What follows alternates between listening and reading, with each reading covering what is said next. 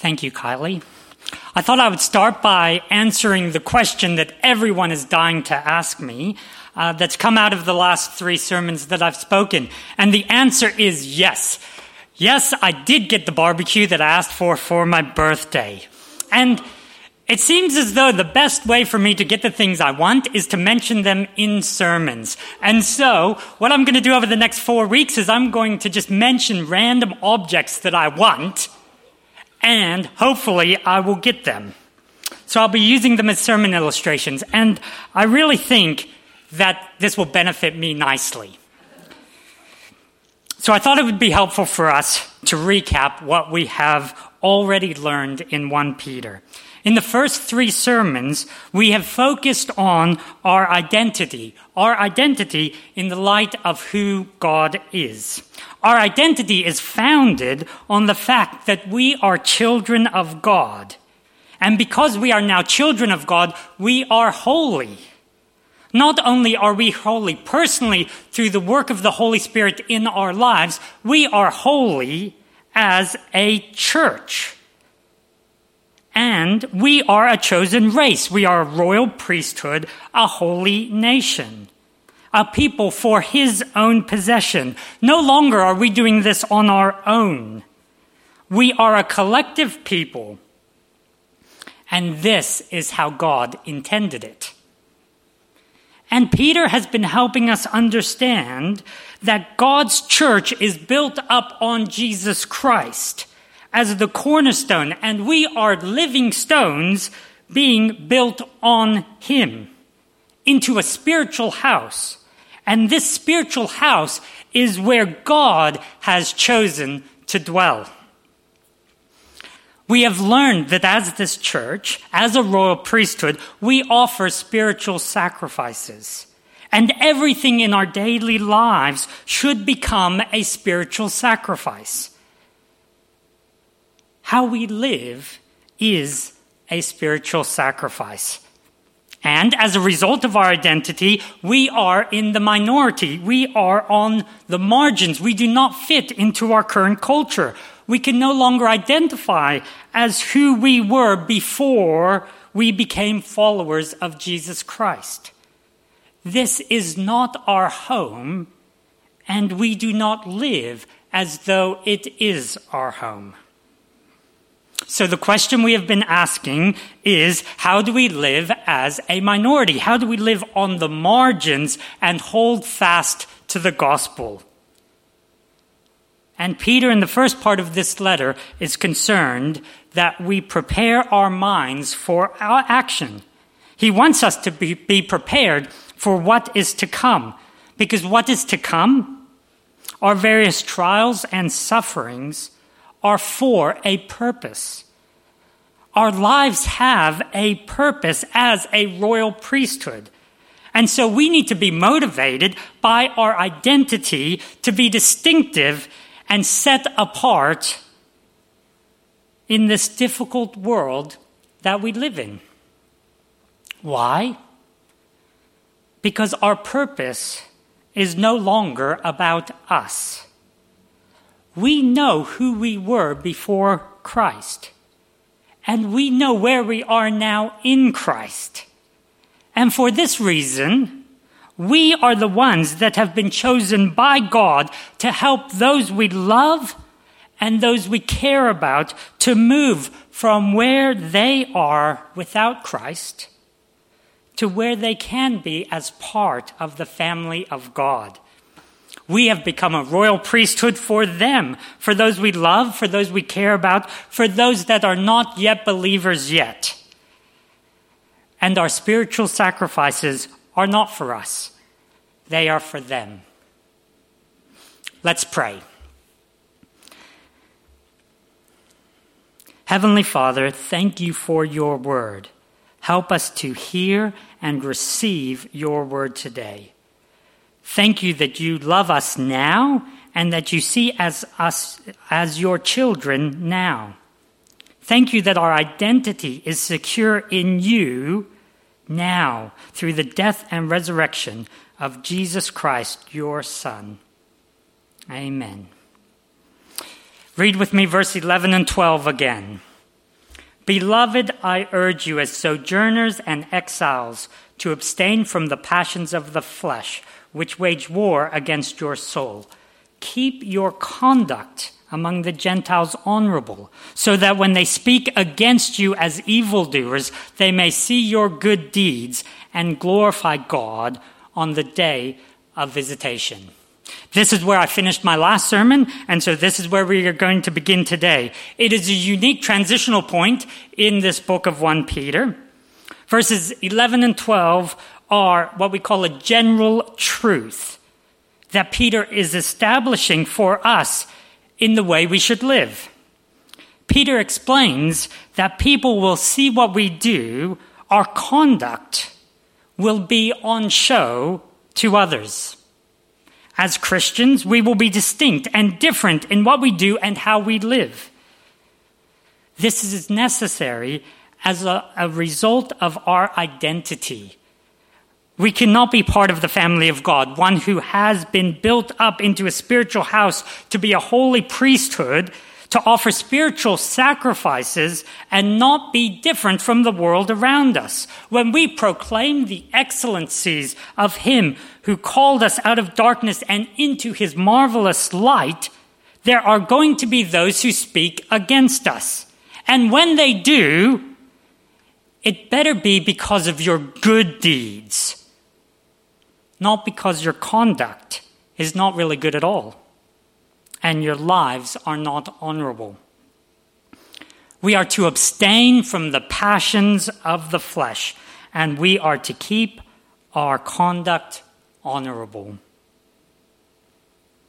But you need to understand that everything we do, everything that we're going to look at in the next 4 weeks, how we live, our good deeds, our conduct, does not make us right with God. What we do, our actions, how we live in this world, are not for our salvation. They do not save us. Peter has moved from being concerned about our salvation. He has already explained to us that our salvation is secure. It is kept in heaven for us. And now he's concerned about others and how God can use us to bring others into a relationship with Him. We need to be so honorable around those who do not believe and who do not obey His word. Because even if they persecute you, on the last day, they will see your good deeds and glorify God. And Peter knew that his readers, both back then and also throughout history, in living a life as a Christian would mean that they would be on the margins of their society. And therefore, this was going to produce for people suffering. Now, Peter wrote this letter around 62 AD. And in 62 AD, the Roman emperor at that time was Emperor Nero. And he ruled the area where the people are living that Peter are writing to. And Emperor Nero ruled all the way from 37 all the way to 68 AD. And Nero is considered one of the most evil dictators of all times. Nero wreaked havoc on the Roman Empire. He burnt entire cities. He murdered thousands of people, including every single person in his family. People were stabbed, they were burned, they were boiled, they were crucified and impaled. And it's believed that Nero was the one who started the big fire of Rome that burned through most of Rome, and he blamed it on the Christians. And as a result, Christians came under this devastating time of persecution. And it was under this persecution by Nero that Peter, who wrote this letter, was executed. And here Peter says in verse 13, "Be subject for the Lord's sake to every human institution, whether it be to the emperor as supreme or to governors as sent by him to punish those who do evil and to praise those who do good." We do not live in the same era as those who Peter was actually writing to at that time. For them, trying to hold fast to the gospel may have cost them their lives. They are trying to live as one who is chosen by God while being persecuted by one of the most evil dictators of all times. And I know for us it's difficult sometimes to be subject to our leaders, but we wouldn't put them in the same category. Why is Peter telling his readers to be subject to every human institution, to the emperor as supreme, knowing who the emperor is? Now, before I go into why Peter is writing this, I'm just going to point out one thing. The idea here of being subject to is the same word as being submitting or submitting to. I'm using the SV here. You may be at home using the NIV. And the NIV translated, submit yourselves for the Lord's sake to every human institution. And so every time we see this word being subject to, it may be translated submitting to. It's the same word. And it means that we accept the authority of others. We accept the position held by another person. We accept their authority and we live under their authority. And Peter goes from this broad view of being subject to every human institution to a more general case where it says servants need to be subject to their masters, and then focuses specifically on one example, on the example of how this may play out in a marriage with wives and with husbands. And as we look at what it means for us, I want to point out that there is a time and a place where we need to put the authority of God over the authority of humans. So there may be times when we do not go along with what is being done. There may be times when we need to stand out, where we need to say no, and where we need to say enough is enough. And when this happens, it may cause unjust suffering. So let's begin at looking at this passage again in more detail, starting in verse 13. It says, we are to be subject for the Lord's sake to every human institution, whether it be to the emperor as supreme or to governors sent by him to punish those who do evil and to praise those who do good. For this is the will of God, that by doing good you should put to silence the ignorance of foolish people. And the big question here is why? Why is Peter telling his readers to be subject to every human institution? And we find the answer, thankfully, in verse 16. Read with me verse 16 where it says, live as people who are free, not using your freedom as a cover-up for evil, but living as servants of God. Honor everyone, love the brotherhood, fear God, honor the emperor. We are to live as people who are free. We are free because, as Peter has explained in chapter 1, we have been ransomed from our futile ways by the precious blood of Jesus Christ. The price has been paid by Jesus Christ on the cross. And Peter says it again, if you've missed it in chapter 1, he says it again in chapter 2, verse 24. It says, he himself bore our sins in his body on the tree, that we might die to sin and live to righteousness. By his wounds we have been healed. And so how do we live? We live as people who are free. We no longer live as those who are slaves, trapped, who are subject and oppressed by human institutions, whether it be to the emperor supreme or to the governor. We do not live in fear of those who exercise power over us, who have influence over us. We do not live in fear of human institutions. We honor everyone. We love the brotherhood. We fear God. We honor the emperor. We live as those who are free, and as those who are free, we do not use our freedom to cover up evil. But we live as servants of God. And as servants of God, we say to him, not my will, but yours be done. And what God does here in response to this is so countercultural. It is against everything that is in our human nature. Do you know what he does? He sends us back to be subject to every human institution. He sends us back to the exact thing that we have just been freed from. But it's for a different reason. He has a different purpose for us. Now we are subject for the Lord's sake and for his glory. We are subject to the emperor. We are subject to the governors. In verse 18, it says, servants be subject to your masters. And in 3 verse 1, it says, wives be subject to your husbands. And the reason is for the Lord's sake and for his glory.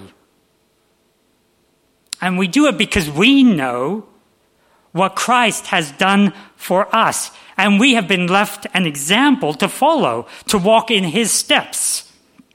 We do it because we fear God. We do it because we know that we were ransomed from our futile ways, because we were not a people, but now we are God's people. We had not received mercy, but now we have received mercy. We no longer are focusing on ourselves inwards and how we can better ourselves in this life. We are more concerned about others. We are more concerned about the people we know, the people we care about, the people we love. And we know that we do not have the ability to change their hearts.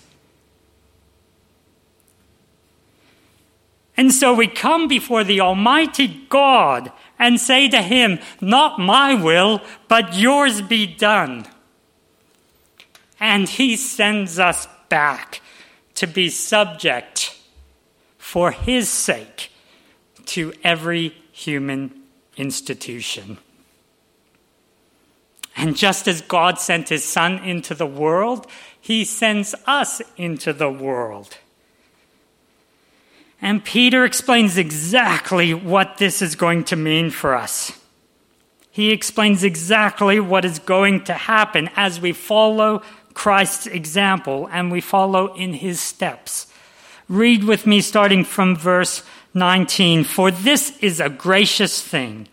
When mindful of God, one endures sorrows while suffering unjustly. For what credit is it if, when you sin and are beaten for it, you endure? But if when you do good and suffer for it, you endure, this is a gracious thing in the sight of God. For to this you have been called, because Christ also suffered for you, leaving you an example, so that you might follow in his steps. He committed no sin, neither was deceit found in his mouth. When he was reviled, he did not revile in return. When he suffered, he did not threaten, but continued entrusting himself to him who judges justly. He himself bore our sins in his body on the tree, that we might die to sin and live to righteousness. We are to follow the example of Jesus Christ, following in his steps. And the most evident example of this is when Jesus prays to his Father on the Mount of Gethsemane just before he was arrested. And it says this in Luke chapter 22. There in Luke chapter 22, there's the Son of God, and for our sake, he prays, Father, if you are willing, remove this cup from me. Nevertheless, not my will, but yours be done. And when Jesus was arrested, Peter, still not quite sure of what was going on and how he should act, he actually grabs the swords and cuts off one of the ears of the servants of the high priest. And Peter is there willing to fight. But Jesus stops him, and Jesus is led away. And what's really interesting is it tells us that the rest of the disciples fled. But Peter follows Jesus. And Peter watches on as Jesus was subjected to every ruler and authority. Peter watched on as people spoke unjustly against Jesus. Peter watched on as Jesus, being subject to every institution, was mocked, was beaten, and was killed. And Peter says, follow in his footsteps. And so we are to do just that. So follow along with me in verse 23. It says, just as Christ was reviled, but did not revile in return, we are going to be reviled, and we cannot revile in return. And just as he suffered and did not threaten, we too are going to suffer, and we cannot threaten those whom God has put in a position above us. And just as he continued entrusting himself to the one who judges justly, we must continue to entrust ourselves to the one who judges justly. Because we've already learned that we are a chosen race, a royal priesthood, and a holy nation, and a people for his own possession. Now, I can remember having a chat with my wife Ella before I was interviewed for this job as the assistant minister here. Now, I have not had a lot of experience going to interviews over the years, and so I asked Ella, I said, what do I do in this interview? How do I prepare for this interview? And she gave me some great advice. She said, don't worry about it. All you need to do is when they ask you a question, stop and think about your answer. Don't answer straight away. It's okay. Just think about your answer, and then you'll be fine. And I thought to myself, that's great advice. Perfect. Preparation done. I'm ready to go. And so off I went to the interview.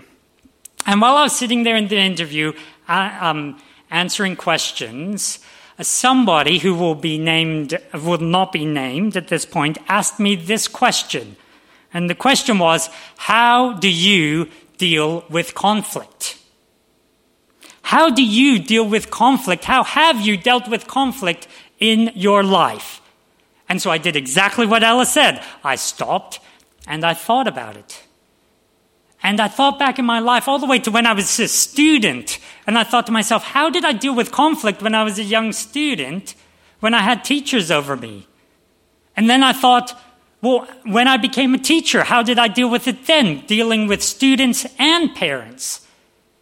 And then when I came an apprentice carpenter, and every day I had people telling me what to do, seemed like every second of the day, how did I deal with conflict then? Or as a builder, how do I deal with the conflict of having apprentices below me and also dealing with people who I'm working with in their house?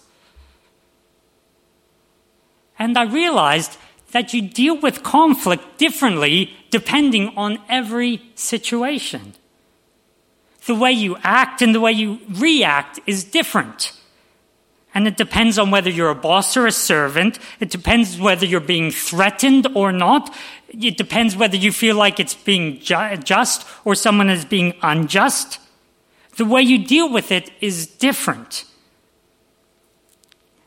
I can't remember exactly what I said to the answer, but I know I actually didn't even really answer the question. Oftentimes I wonder how I got this job, and I remember that time and I think, well, that was definitely not how I got the job, by answering that question. But right now I'm going to ask you the same question. How do you deal with conflict? How are you dealing with conflict in the situation you are in at the moment? In the situation that God has sent you back into? In your workplace, in your school, with your mates, with your friends, with your family in your marriage? How are you reacting when people speak against you as evildoers? How are you enduring the sorrow? How are you enduring the suffering that you are facing? How are you coping with the state of the world because of COVID and the power given to our leaders at the moment to impose restrictions on us and confine us to our homes? How are you dealing with that? And because everyone deals with it differently depending on the situation, because everyone is going through something different, it's up to you to consider how you can take the Word of God found here and how you can apply it to your situation and how it can influence your specific situation. But when you do confront these situations, knowing that you are living as one who is free, who has been ransomed by the blood of Jesus Christ, do not use your freedom to cover up for evil, but to live as servants of God and say to him, "Not my will, but yours be done."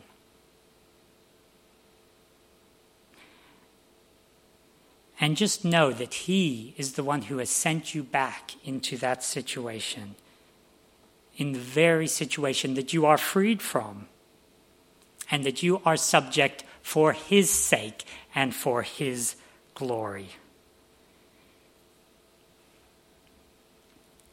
Now let's look at chapter 3, verses 1 to 7. Chapter 3, verse 1, it says, "Likewise, wives, be subject to your own husbands, so that even if some do not obey the word, they may be won without a word by the conduct of their wives, when they see your respectful and pure conduct." The very first word here, likewise, grounds this passage in what has been said in chapter 2. It's a specific example that focuses on wives who have non-Christian husbands. And Peter knew that there would be wives in this exact situation. Wives would become followers of Jesus Christ, and they would then question their position. What did they do? How did they live in their marriage?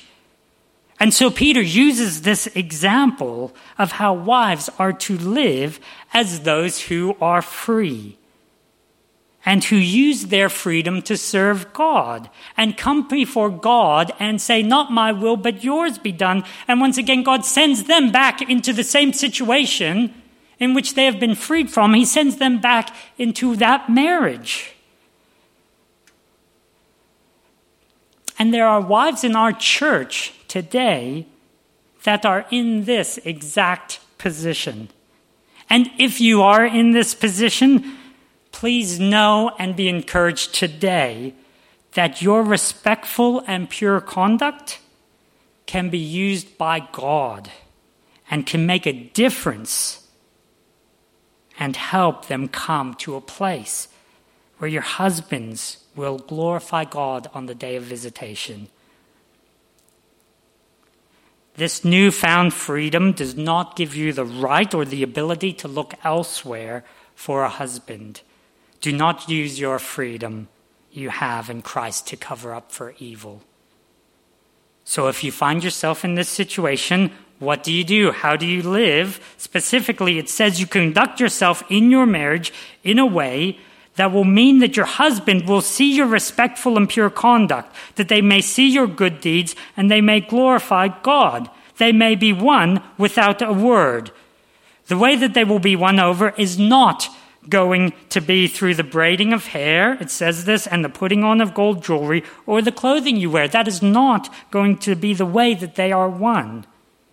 But he will adore you through the hidden person of the heart, with the imperishable beauty of a gentle and quiet spirit, which in God's sight is precious. And as an example, it is not just for those who find themselves in this exact position, but it is actually here for all of us to learn from. I am a man who is married to a believing wife, but this is still relevant to me. It is relevant whether you are single or married, whether you are a male or a female. I want to live as one who by my conduct some may be won. Those who do not know Christ might come to know Christ. And I am to do so, not with some outward adorning, but as an inward adorning. I want to be known for my imperishable beauty of a gentle and quiet spirit, so that someone I know may be won without a word, but by my conduct. And now to husbands. Peter starts with the word likewise, and let's read it. Likewise, husbands, live with your wives in an understanding way, showing honor to the woman as the weaker vessel, since they are heirs with you of the grace of life, so that your prayers may not be hindered. And because he starts with likewise, once again, everything that has been said up to this point applies to husbands as well. And Peter uses a phrase that we really don't like, that sits uncomfortably for us. He uses the phrase weaker vessel. This phrase does not mean that a woman's identity or the wife's identity is any different from that of their husbands. It clearly says that they are heirs with you of the grace of life. They are built up into the same spiritual house. It does not mean that they are weaker in any way, shape, or form in their intellect or their moral IQ. The passage does not give grounds for husbands to implement some form of position above their wives when it comes to spiritual matters. It just does not say that in this passage. It actually says exactly the opposite. There is no difference in the way that God sees men and women, husbands and wives. There is no difference in our identity. It has been given to us by God, and they are heirs with you of the grace of life. So what is this referring to as the weaker vessel? I believe that it's referring to the fact that most of the time husbands are physically stronger than their wives. And as a result, it is more common for husbands to abuse their wives and physically beat them. And this is part of the fall. This is part of our former ignorance. It is part of the futile ways inherited from our forefathers, and there is no place for it in a marriage. This passage warns Christian husbands against bullying their wives. And I don't need to show you or try and prove to you how prevalent this is today in our society. And at a time when we are confined to our homes with our wives, this only becomes a bigger issue and a more noticeable problem. It is a way that we use our freedom as a cover-up for evil. And Peter will have none of it.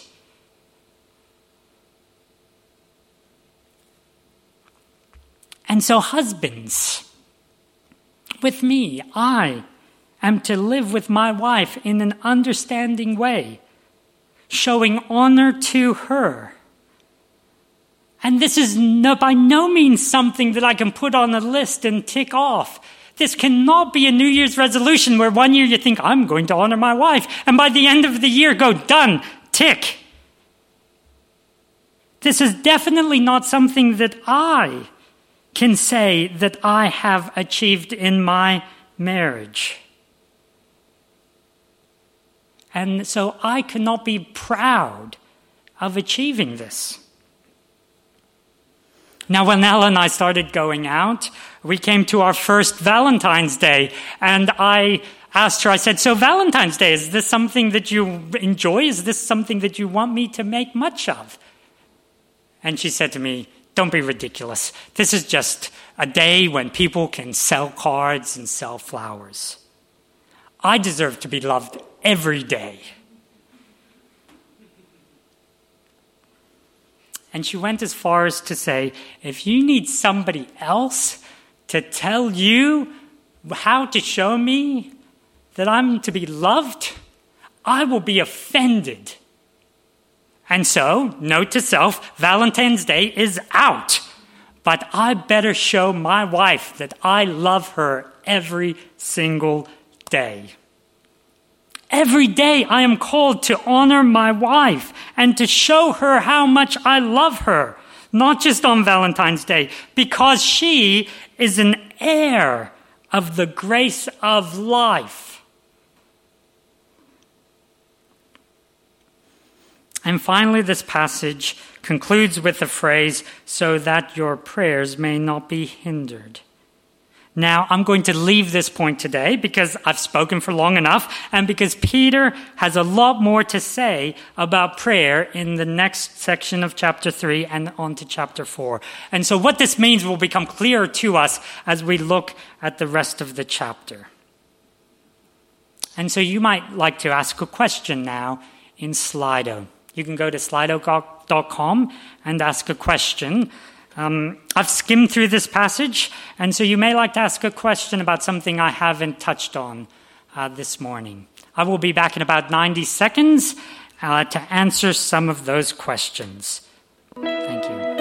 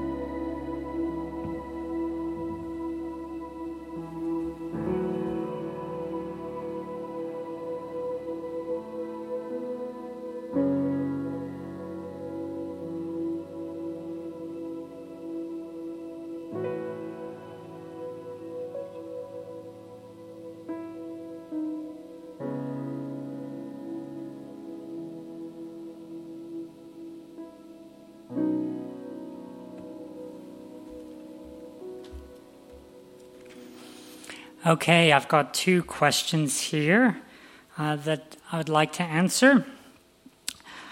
The first question says, chapter 3, verses 1 to 6, seems to be addressed not only to wives of non-believing husbands, but to Christian wives more generally. Do you agree? And the answer is yes, I do agree. It does say, wives, be subject to your own husbands, so that's just a general statement to all wives, but then it just uses a specific example of how this could be seen to glorify God and to win some who do not know him. And so definitely I think the answer is yes, I do agree with that. But I also agree, as an example, like I said, we should all be considering what it means for us.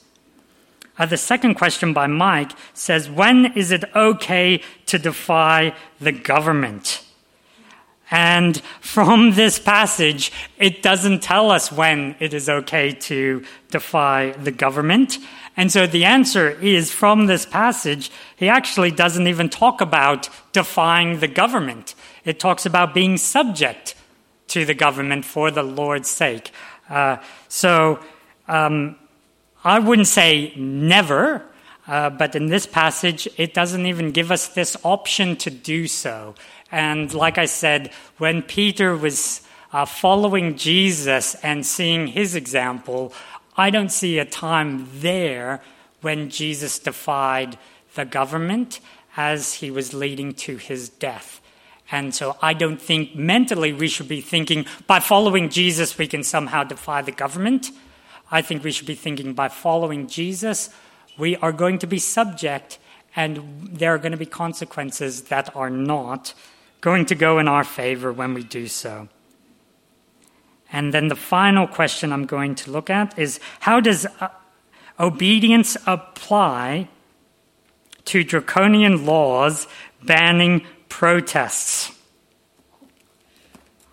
I think once again, this passage does not really go into that at all. And so once again, think about how you can apply this to your life. Think about what this means for you.